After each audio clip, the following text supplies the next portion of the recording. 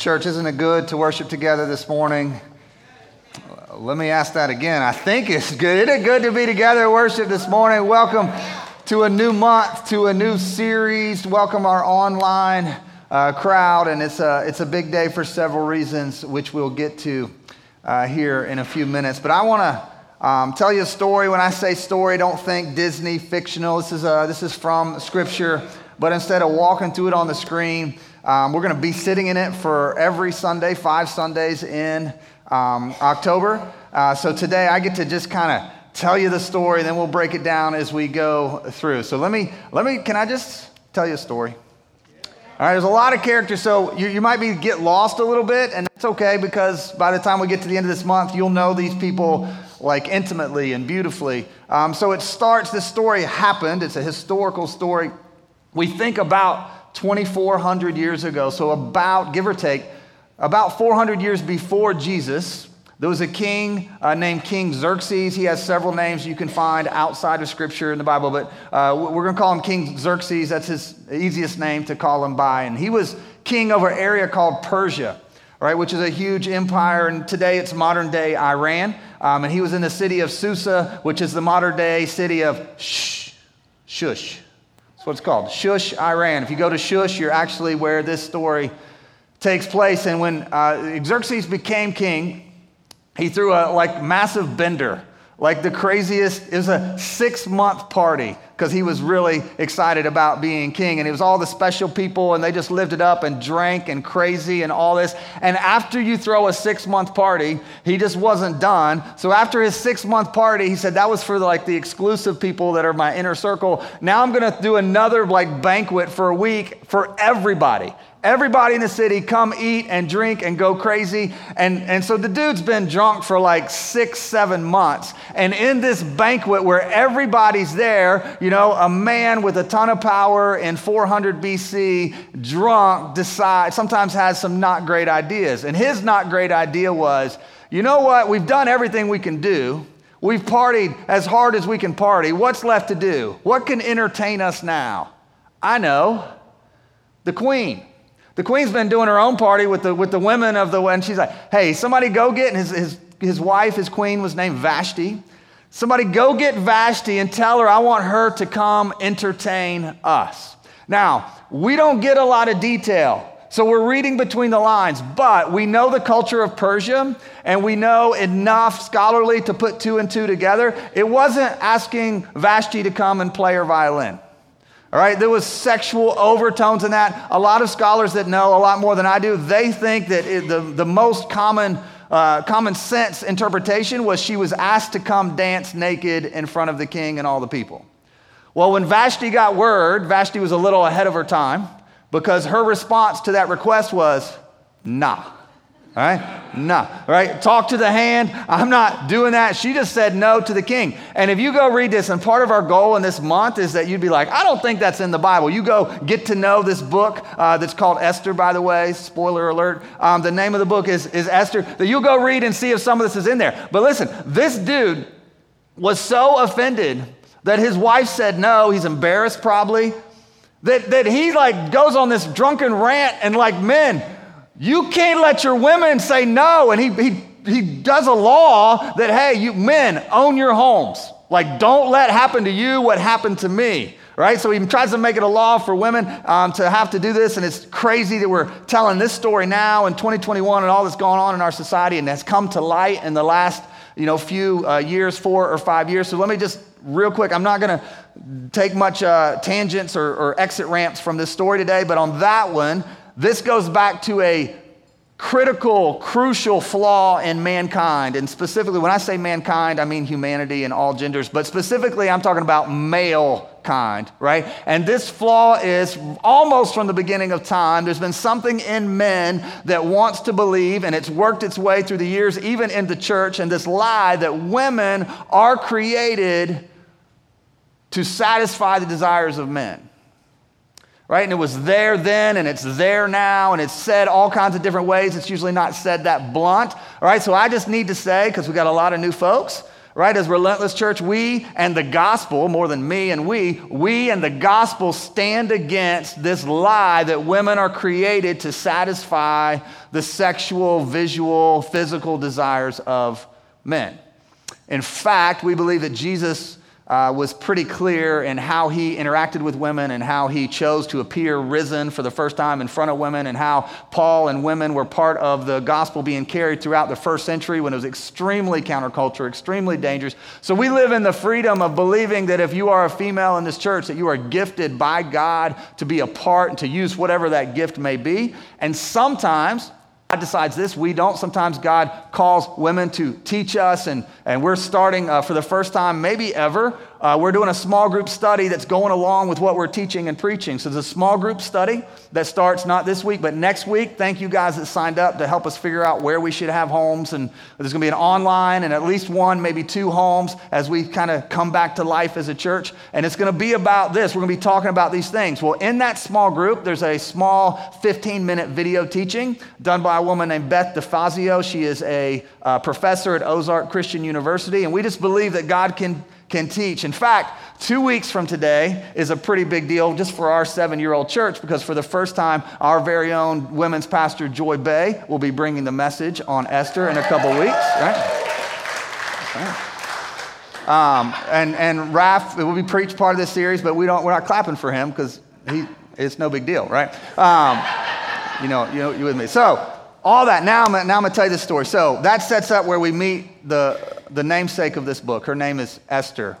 Esther is a Jew. They were not in Israel anymore. This was after Israel disobeyed. And like God said, if you don't stick with me, things aren't going to go well. And it was true. And the Jews got just scattered, and some killed, and some were captives and exiled. So there's all these Jews living in Persia. It wasn't their homeland. They were foreigners. Some of them, as you talked to them, you knew they were Jew, and some of them blended in really well, like Esther. So she was a Jew.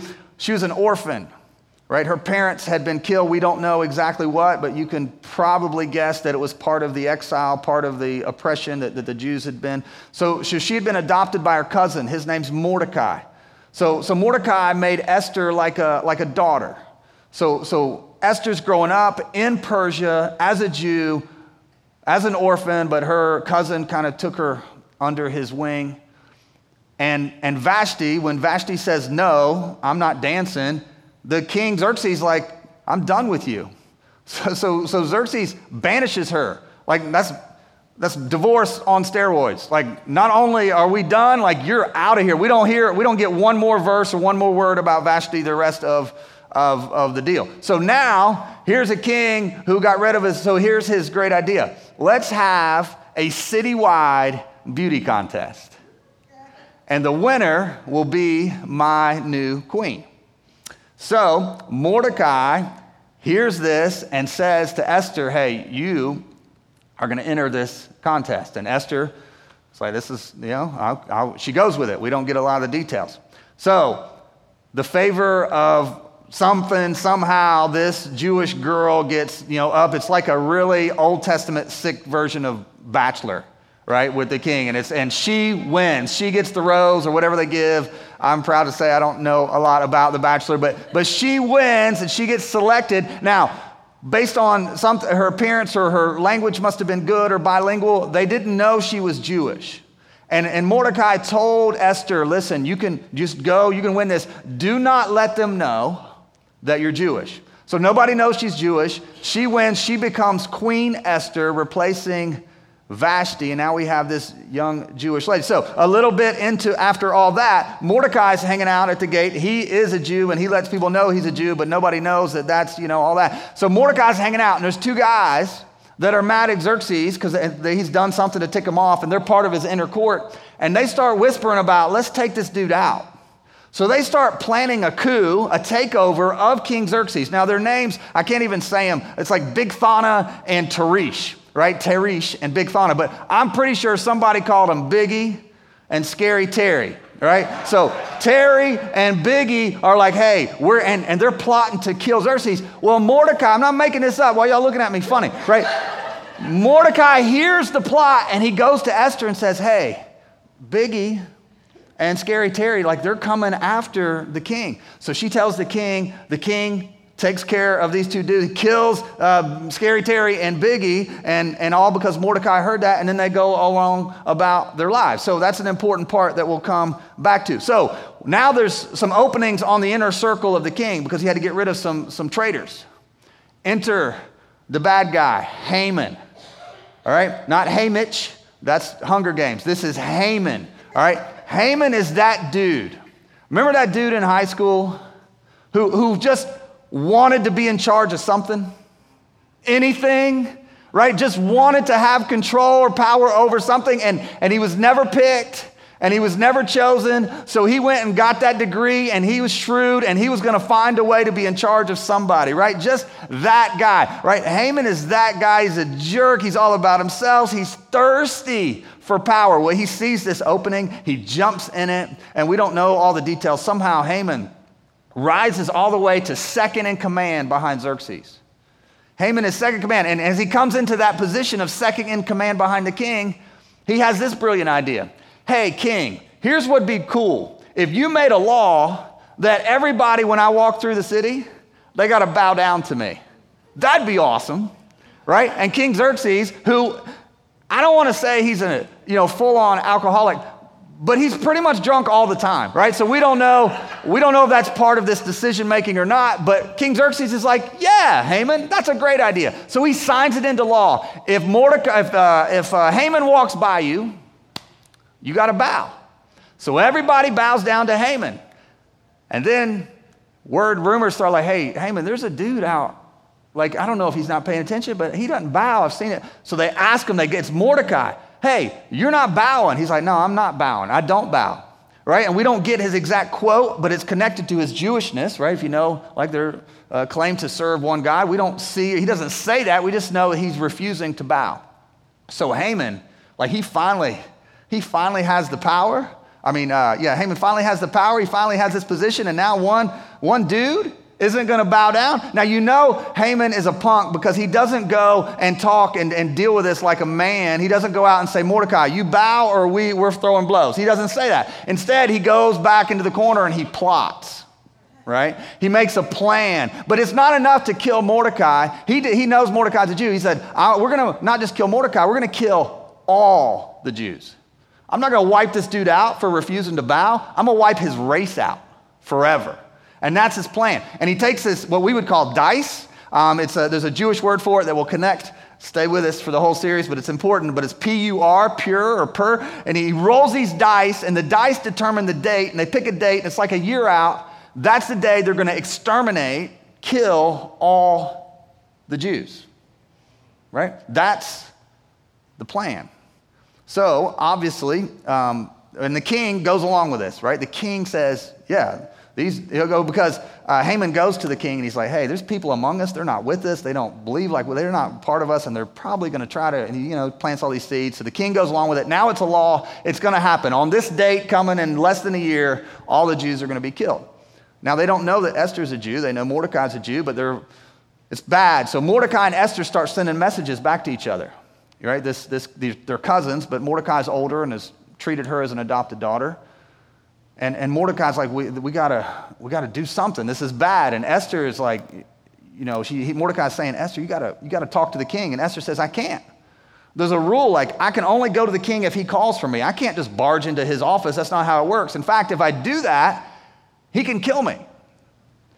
And Mordecai's response is, well, when they come to this date and all the Jews are going to be killed, they're going to figure out eventually you're a Jew. So it's not just like your people on the line. This includes you too. He said, but Mordecai, which is crazy, Mordecai says, there will be deliverance. Like it's coming one way or another. We'll get out of this. Maybe you're involved, maybe you're not. But he says this kind of famous statement from the book of Ezra. He says, maybe, Esther, that you're queen for this moment. That this is your moment. That this is all kind of a setup for this time. And it must have been effective because Esther's response, again, this is sent back in messages, not in one-on-one conversations. Her response is, okay, I'll go. And she says this crazy, beautiful statement. She says, I'll go. I want you guys to pray and fast for me. I'm going to go see the king tomorrow. And she says, if I die, I die. It's a strong woman. Now, some of you think that quote comes from Rocky IV, when it's the big Apollo and Rocky are going at it. He throws that brutal punch, and they put the mic in Drago's face. If he dies, he dies. He was stealing that from Esther. Every good thing comes from Scripture. So that's the line that he says. She said, so she goes and sees the king. Esther with her life on the line, and it's this weird kind of tradition thing. If he holds his scepter out, that means you're good and you can come on in and talk. And if he doesn't do that, then you can be killed. Well, Xerxes sees Esther, and he has positive vibes, and he extends the scepter and he says, come in. What can I do for you? What can I do for you, queen? And Esther says, I just want you and Haman to come to a banquet. Come to a dinner I'm throwing just for you two. I want you to come to that tomorrow. And the king says, we'll be there. So the next day, it's a 3-person invite, right? It's the king, the queen, and Haman. And they're eating it up. And there's a lot of drinking in this book, right? And they're drunk, and they're doing whatever they do back 2,400 years ago. And then it's over, and it's almost over. And the king says, Esther, I know that you got something on your mind. This is what sometimes powerful drunk men say. I'll give you anything you want, up to half my kingdom. And Esther's response is, all I want is for you to come back tomorrow.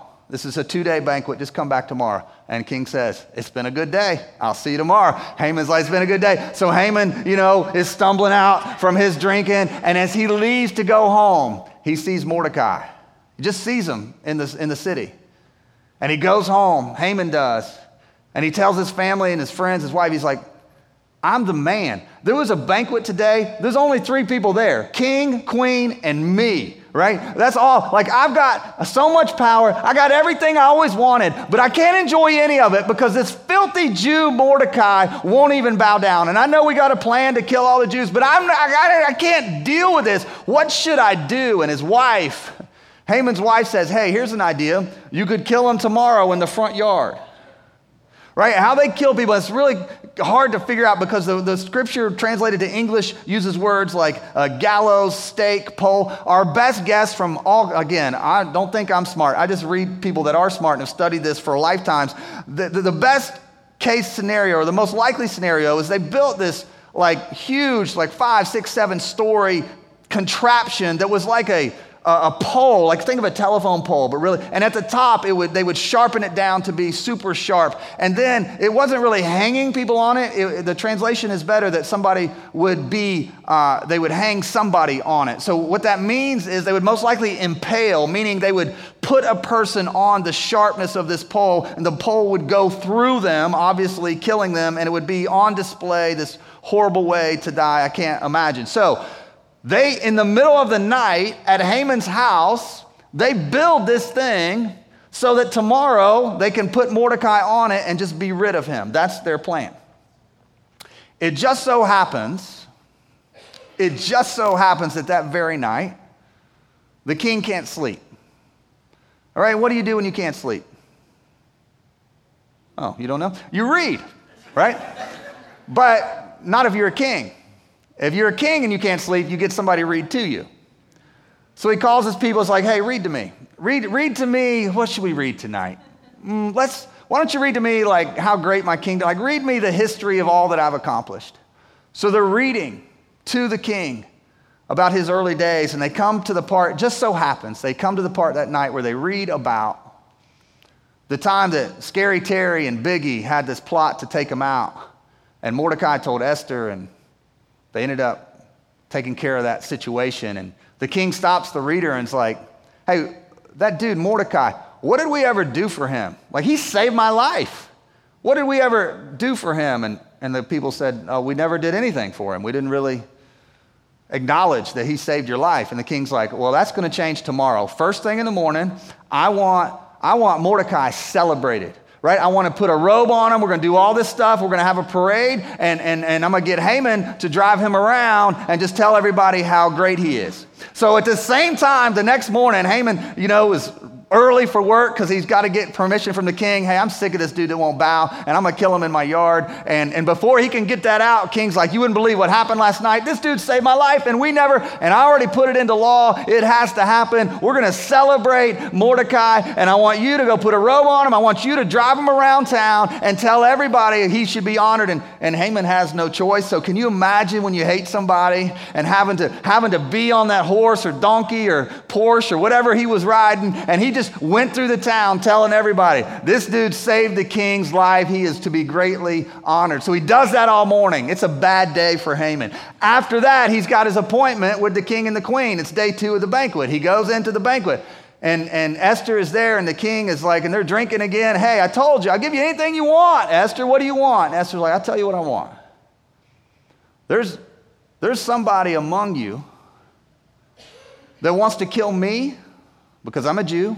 She comes out with it. She wants to kill me. She wants to kill Mordecai, the one that you just celebrated, and all of our people.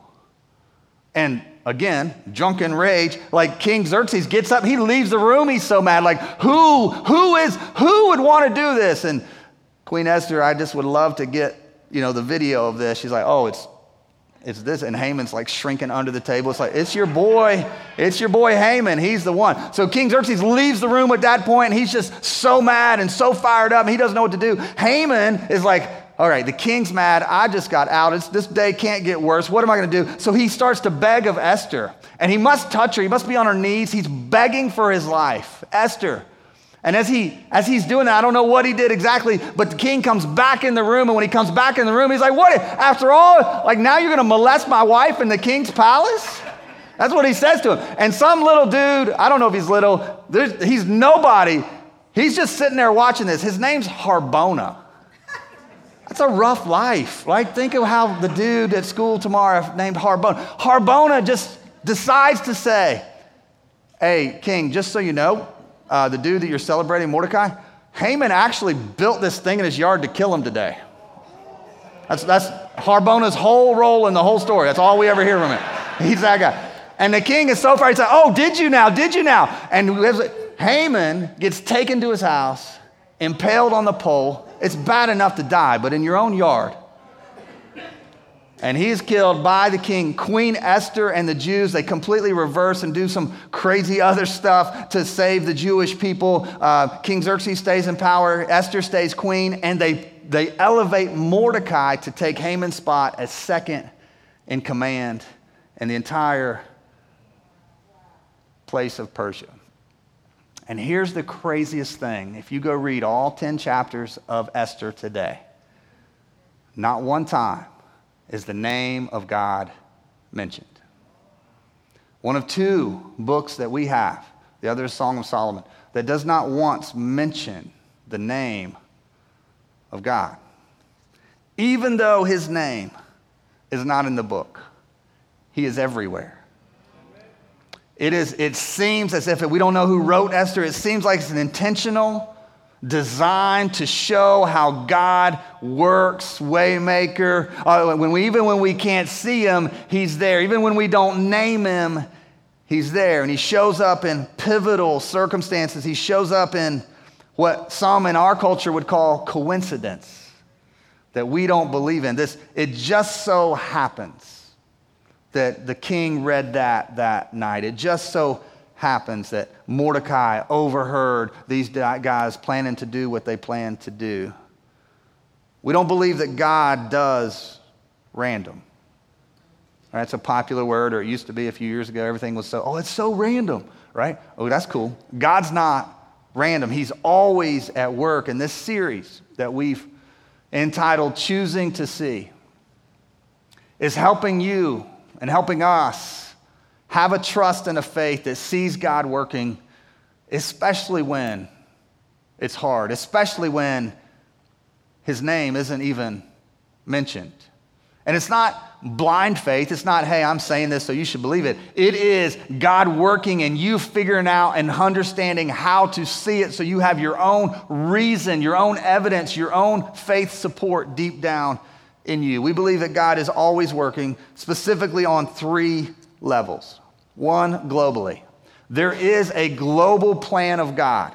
It is started in Adam and Eve, and it has always been to redeem his people, and his people, like we talked about last week, from every tribe, tongue, and nation. He has a plan, and it didn't end when Jesus came and died on the cross. Like, it is a global, complete plan from the creation of this world to the end of this world, which will launch us into the forever that we're always focusing on as a gospel-centered, forever-focused, multi-ethnic movement of God. So he's working globally, and you see that in Esther because the Jews were the genealogy, the race that God invented, the people he made for himself in order to bring the Messiah, Jesus, into the earth. So the Jews couldn't be wiped out for God's plan to be. So he was working and he's working now on a global level. It does me good when we talked about multi-ethnic church last week to remember and pray for those that are secretly meeting across this planet today in 2021, our brothers and sisters in different countries in the Middle East and in Asia and other places that have to worship this Jesus secretly for fear of prison or worse.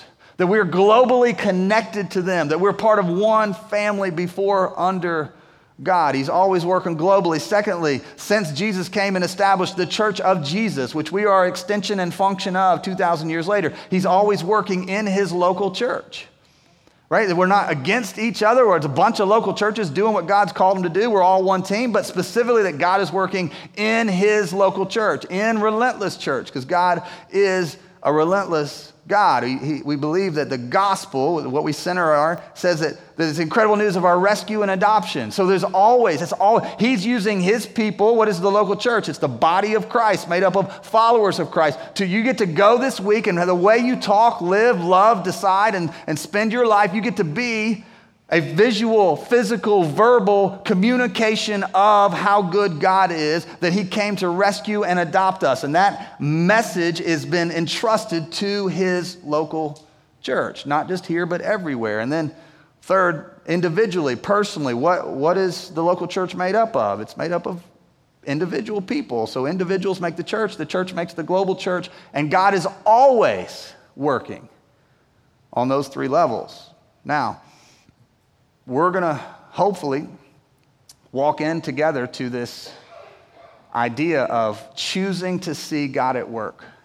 It starts individually, right? It's hard to see global first. Have you seen God working in your individual personal life, and then to see him working in our collective life that we call the church, and then to see that fit into what he's doing globally? And let me give you an example. When I'm choosing to see, so globally it's the gospel. Globally, we win. Globally, there was so much darkness right before Jesus came on to the earth. And we have scripture leading up to, about the time of this story. And then there's nothing, there's no scripture for hundreds of years leading up. And there's a lot of people that were waiting for a Messiah. And it was easy to, maybe there's nothing. Maybe this was all right. And then he showed up in his perfect timing. There's another huge event coming, and I don't know how close we are. I just know we're closer than we've ever been. And that's when Jesus is going to come back for his church.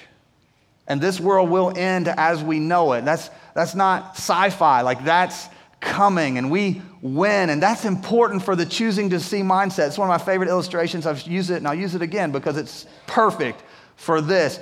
Years ago when I was still a rookie at watching football, I didn't know how to do it like I do now, make sure nobody spoils stuff. Sometimes I've got to be places I can't watch stuff live, and God in his goodness years ago invented DVR. You can pause it. Remember before we could do that? It was a different life. Well, I was just figuring that out, and the Panthers were coming, and I was a rookie. I wasn't good at this. I went downstairs in my basement. This was 10 years ago or so, and before I got the game on to watch it, because it had already over, because I was behind to it. I'd made sure nobody, if you love me, don't tell me anything. I don't want to know. I'd gotten through all of church and all of my meeting and whatever, and I didn't know anything that happened. I sat down to enjoy this game. I don't even remember who they were playing. And as I turned the TV on, I just saw on the ticker the final score. That's the bad news. The good news is we won.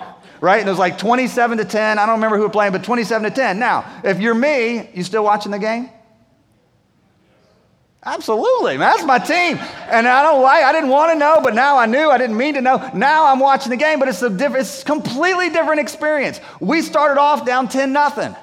Normally, I think that I can affect the game by talking to the guys during the game, right? I'd be like, what are we doing? Right? 10-0, I was chilling, right? I didn't care because I knew the final score. I just didn't know how we get there. That affects your week. I know some of you are carrying heavy stuff that's more important than a football game, right? It's a mindset of choosing, God ain't left me. I know what's going to come. It's going to be amazing. It's going to be more than we could ever hope for. I don't know how and I don't know when, but I do know what. Take that into your week. He's always working on a global level. Let's talk about local for a second. Here, Relentless Church. Do we choose? Do we have anything to see that God is always at work? This last Monday night, we had our largest, it's not all about numbers, but we had our largest Welcome to Relentless event that we've ever had in the history of our church. In a pandemic, more than 30 people were in this room learning about who we are and where we're going. And most of those, not all, most of those, they didn't even know us 6 months ago.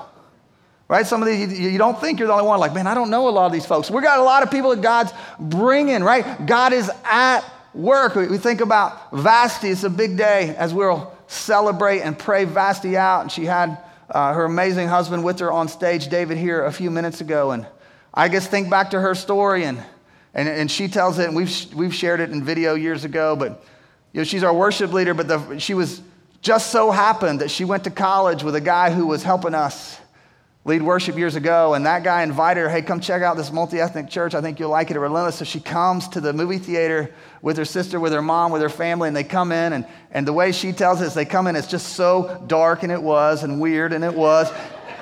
They come down the hallway and come into the theater for a minute, and it's like too creepy. And they turn around and leave. Like, this is cultic. Like, this is weird. It's a movie theater. I ain't messing with these people. There's not many people here. So they turn and leave. And my man, Chauncey Hatcher, I don't know what God did in him. I don't know. God's name wasn't mentioned, but he was all in. God's like, hey, Vasti. He doesn't know her. He meets her, and he says, hey, it's not that bad. Like, come on, check it out.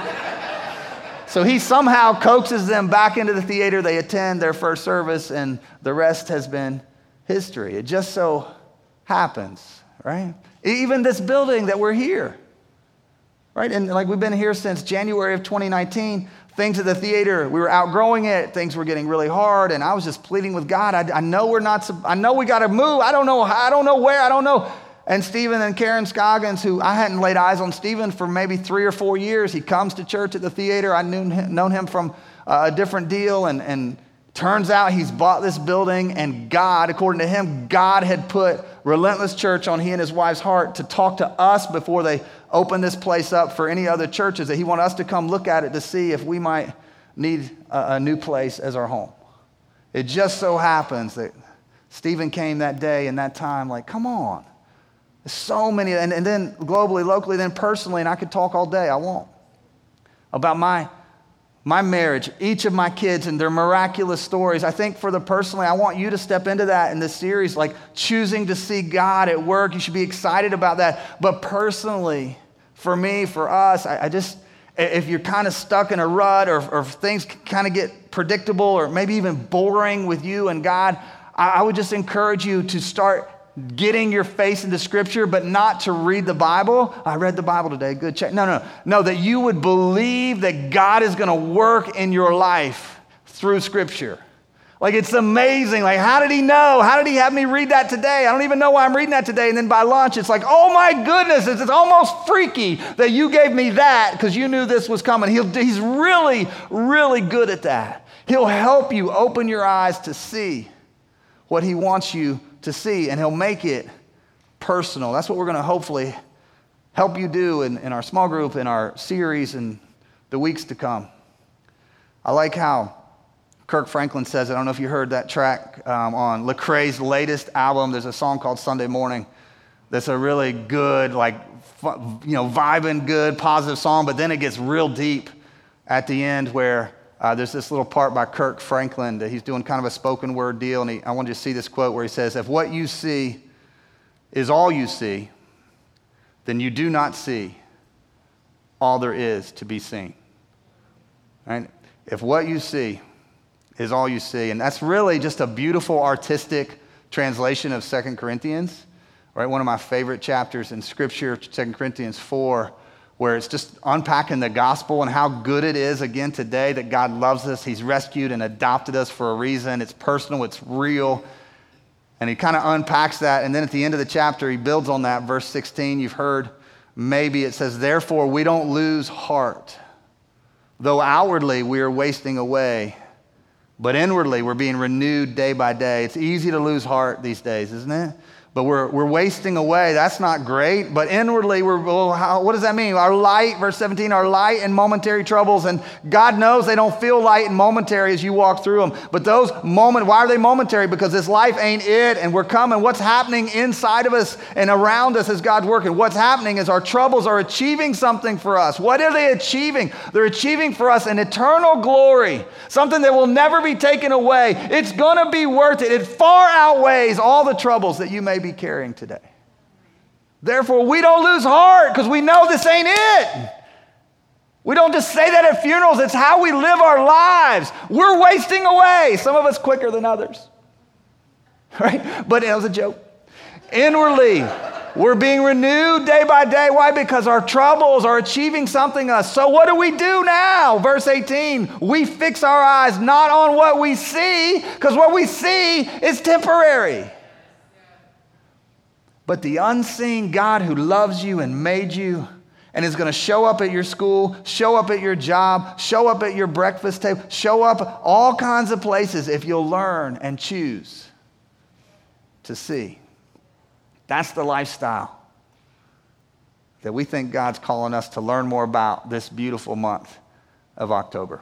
I want to pray that that comes into your life in whatever way God would choose right now. Father, we're amazed at you, that you can teach us and love us and communicate with us through your word, even a book that never mentions your name.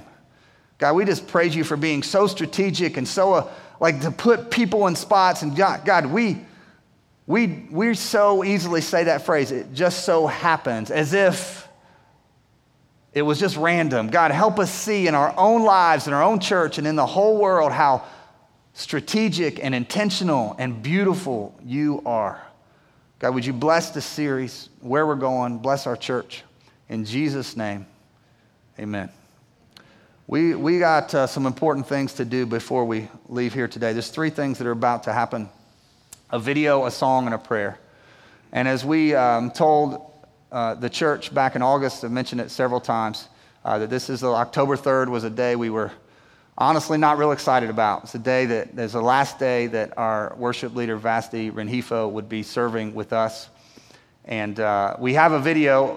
Vasti's going to have a chance to share in a little bit if she wants to, but her fear was she couldn't get anything out. So we have a video just in case, right? So, and then just knowing Vasti's heart for God, for our church, knowing and getting to be a part of David and Vasti's wedding, which we did right here in this room.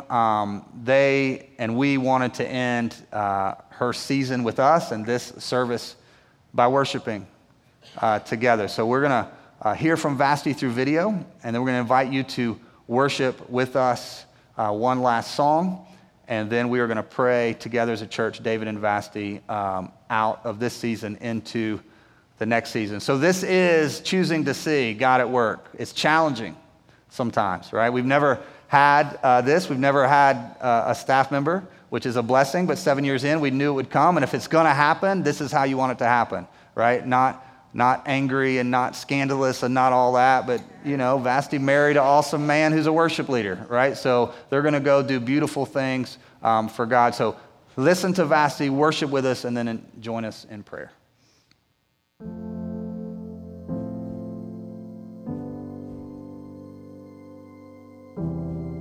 It's been a long process. I was just praying that God would somehow have David and us just come to Relentless. Even while we were dating, I was praying. And then we got engaged, and obviously we're also going to marriage counseling as well, and everything was just pointing towards, moving to his church because of all the responsibilities that he has. And I mean, I knew all the responsibilities he had, but I was like, oh, maybe somehow something will happen, you know. I was just really in denial for a lot of time. Like, I wasn't able to tell Seth or tell you. I told you in that meeting that we had, and I wasn't even ready that day. I just broke down that day. I was like, oh gosh. I think I was in denial then too. Like, it's just a long process because of what Relentless has meant to me. So I love that I will be with just David and spending that time with him, doing ministry together, doing just more music. He's also a musician, so doing worship together, doing music together. I also love that part that it will be working with the Hispanic community. Also have connection with American church, but it will be more focused just with the Hispanic community or Latinx community. I remember when I was looking for a church, right? I love God, but I didn't trust the church. I was praying like, God, I'm looking for a church where I can just, you know, just, you know, oh, you're not gonna show this. We might. Just like, I was just looking for a healthy gospel center church because I felt like I didn't know the gospel. But now looking back, I had no idea how much I really didn't know, how much I am growing in, right? But just to just learn about the grace of God and His mercy and goodness, and also like I was just surprised with the multi-ethnic. I think I had an idea of what multi-ethnic was, multi-ethnic church, but I really had no idea because here I learned about tabling, right? About actually living with people. I was learning everything at church about, you know, race and loving people, and to feel confident to go to my school or go to my friends and know what it is that what I'm facing, and then how am I supposed to react to that. I think that was very powerful. Just to do life in a real way with people. I think that's mainly one of the main things I have learned from Relentless. It's just how to love God and like just live freely through all the messes and all the stuff that have been in our lives and in society. It just has been awesome. So I'm just thinking about people who are maybe at church like on Sunday and they're visiting for the first time. I'm like, man, you're in the best place. And it's one of the safest places I know for you to get to know God. And I'm not being paid to say this. It's just really like I remember just thinking I can invite anyone to this church. Like I can invite a professor from college, just as well I can invite anyone else, like anyone from like all margins of life and society. So I can just do that here. So I guess what I want to say, I love you, Relentless, so much, and